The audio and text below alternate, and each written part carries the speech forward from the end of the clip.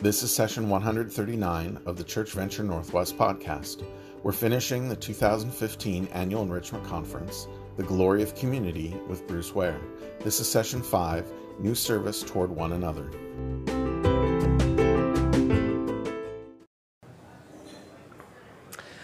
Well, good evening to all of you. It's great to see this room set up differently for a dinner that is yet to come. The already not yet banquet, right? You are already here, but you are awaiting the food that is to come.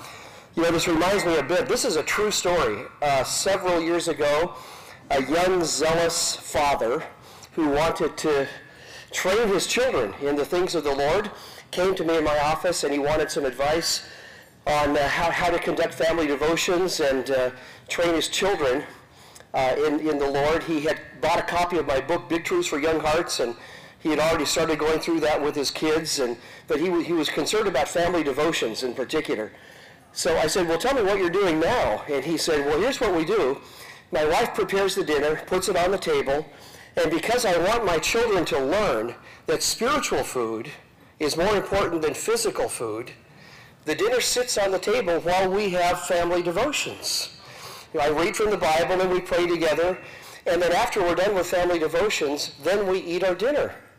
And I looked at him and laughed, and I said, this is a joke, right? And he said, no, I'm serious. And I said, you've got to change this. This is really the wrong way to go. Your kids are going to resent family devotions. So in any case, I hope you don't resent this last session as you sit there and await the food that is coming. But it's our pleasure to enter into this last session together on the community of Christ followers as the new people of God, thinking now in session 5 about our new service toward one another. We've looked at our new identity in Christ, new union with Christ, new allegiance to Christ, new reconciliation with one another that we talked about this morning, and now tonight our new service toward one another. Introduction. While God gives gifted people to the church to train and equip, I'm thinking here of pastors, teachers, and so on. He gives those gifted people to the church. He provides these so that the membership may be used in the lives of one another to help each other grow to become more and more what Christ has redeemed us to be. Here's a simple truth. We need one another. Do you believe it? It is so very true. We need one another. Each of us has something to give to others and something to receive from others. The church has no givers who have no need to receive, or receivers who have no need to give. How should this affect how we think of what happens when we meet together? How should this affect our association of churches? How can we cultivate a culture of giving and receiving in ways that promotes growth in Christ-likeness? So that's what we want to think about together tonight. And first of all, I want to start really with the Bible's teaching on spiritual gifts, which I think is just such an important area for us to rehearse regularly in our churches with our people, to remind them that they all, if they are believers in Christ, they all have been gifted by the Spirit to use those gifts for the common good, for the benefit of the body of Christ. I think if we don't kind of bring this before people on a fairly regular basis, we can all forget that that is the case. And we tend to fall then, if we do that, we tend to fall into these categories of, well, I'm a receiver and not a giver. You know, I come to church and my role in being here is to receive what is given to me, and we don't think in terms of, I'm here to give. Or, this is the more common problem for pastors in particular, I'm the giver. Right? I'm the gifted one. I'm the one who's here to give to others, to bestow to others what God has given to me. So I'm the giver, but I'm not a receiver. Well, that's a mistake too. So we all need to think in terms of both giving and receiving, and to see that we need to understand the nature of the spiritual gifts that God has given to the church. I think 1 Peter 4 is a very helpful place to start when you think of spiritual gifts for the body of Christ. 1 Peter 4, verses 10 and 11, we read these words. As each one has received a special gift, employ it in serving one another as good stewards of the manifold grace of God. Now, verse 10 then is this general statement. Here is the overarching purpose of spiritual gifts. What are they for? Why are they given to us? They are given to serve one another as stewards of what God has given us, of the manifold grace of God at work in our lives and through us to benefit other people. So employ it in serving one another. That's what spiritual gifts are for. Now, the next verses then distinguish two broad categories of spiritual gifts. Whoever speaks is to do so as one who is speaking the utterances of God. Whoever serves is to do so as one who is serving by the strength which God supplies, so that in all things God may be glorified through Jesus Christ, to whom belongs the glory and dominion forever and ever. Amen. So did you see the two categories of spiritual gifts? Speaking gifts, those are gifts of teaching, of admonition, of preaching, of exhortation, of evangelism. These are speaking gifts that God gives to some by which they proclaim the excellencies of God, by the words that they use. And notice his emphasis here is to speak the utterances of God. I take it that's in contrast to what I think. You see the difference?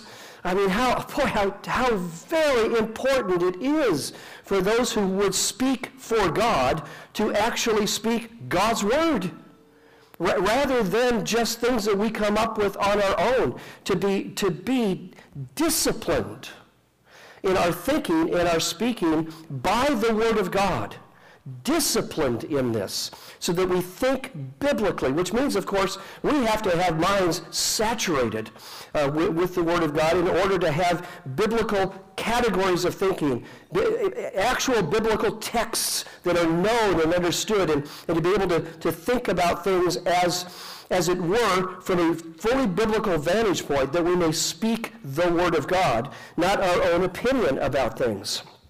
So whoever speaks is to speak the utterances of God. And here's the second category. Whoever serves is to do so as one who is serving by the strength which God supplies. So again, in both cases, there is an indirect correction, that is taking place. The correction to the people with a speaking gift is, don't present your own opinion, present the utterances of God. The correction to the serving gifts is, when you serve, don't think that the empowerment by which you do this is of yourself. And what difference does that make? To be clear on the fact that the empowerment is not of yourself, it is of God. Well, here's where the difference really comes. Who gets the credit for the good that has been done? Well, if it's of me, I want the credit, right?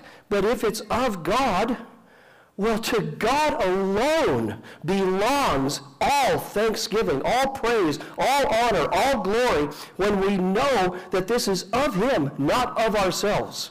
So in both cases, the utterances of God, and with empowerment that's given by God, in both cases, he wants to correct a kind of self-serving utilization of those gifts in ways that would violate the purpose for which those gifts are given.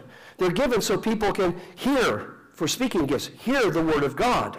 So that in serving gifts, people can experience the ministry of the Spirit of God through those people in the work that they do, in the service that they render. So it's a little bit confusing. The wording that's used here in this passage, the overarching category of both spiritual gifts, of the speaking gifts and the serving gifts, are serving. So there's kind of a capital S, serving, in verse 10. As each one has received a special gift, employ it in serving one another. That's the large category, but then that breaks into two subcategories: speaking gifts, serving gifts. Now, I think that's a very helpful place to begin because all of the gifts that are given in the other passages in the New Testament, in Ephesians 4, in Romans 12, and 1 Corinthians 12 to 14, all of those other gifts that are given fit in these two broad categories of speaking gifts and serving gifts. So if you want to know where your gift lies as a believer, then that's the first place to start. What is it that I sense in my own heart I find my greatest joy in ministering? Is it speaking? Well, I can tell you for me, that's it. I love the privilege of being able to share things as I've shared with you this weekend. I cannot begin to tell you how grateful I am to the Lord that He has allowed me to do this. And so, oh my goodness, what kindness. I have such joy and delight in teaching and preaching. It is so evident to me this is what God has done. In fact, here's a way that you can begin to detect what your spirit, the sphere of your spiritual gift is to ask the question at a time in your life when you are walking with the Lord, when you are seeking His heart, when you are wanting to please Him with your life, ask yourself the question, where do I find my greatest joy in ministry? And that's where you'll find your gift, right? I mean, isn't God kind that He set it up that way, rather than the reverse? What do I find to be most miserable? Well, that's what I'm called to do. No, it doesn't work that way. Isn't God so kind that what He does is give us gifts that are themselves, in the exercise of those gifts, deeply satisfying, deeply fulfilling. And so even though you may, after exercising your gift, you may experience a sense of depletion of energy. You're tired, you've expended yourself in this. There is still, nonetheless, this deep joy that there has been in doing that very work. Because this is what you are gifted to do. This is what God put in you to do, to bring benefit to the church as it satisfies your own soul. Oh, how kind God was to set it up that way, which of course just reflects the very heart of God Himself. He loves to do the work He does, and He builds us in such a way that He wants us to experience the love and the joy and the satisfaction of doing the work He calls us to do. Now, that's not to say that work doesn't involve challenges and difficulties and strains along the way, but boy, that doesn't cancel out the fact, if this is your area of gifting, it is where you find your deepest satisfaction, and hence you will continue in it. You will persevere in it. Just ask yourself this question.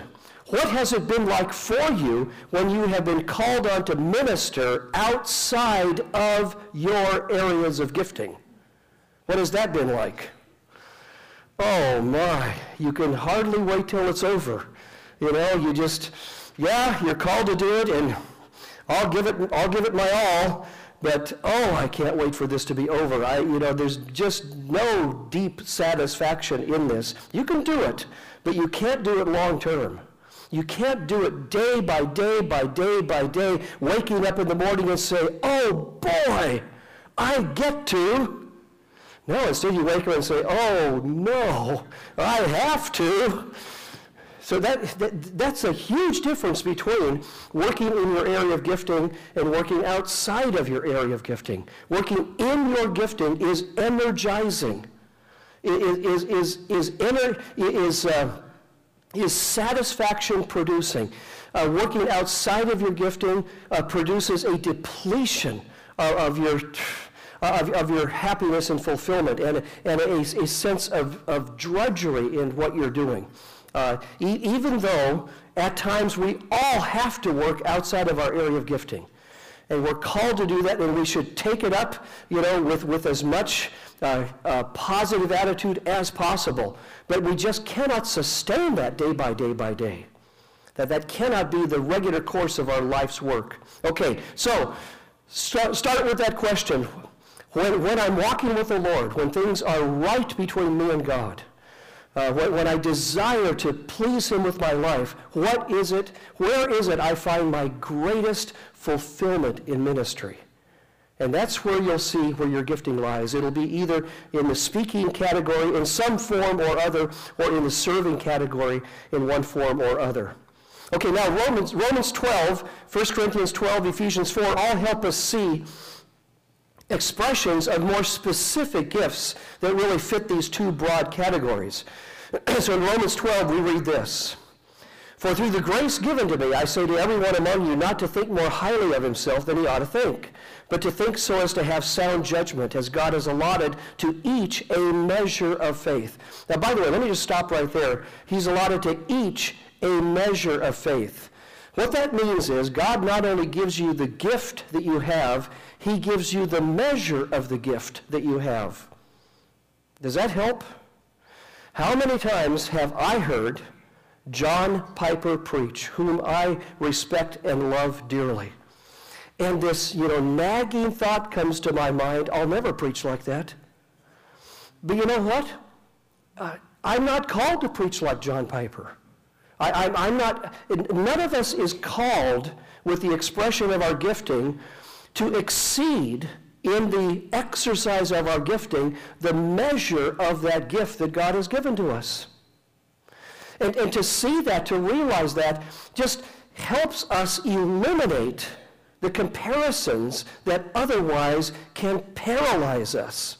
Or, in the case of some, breed pride within us.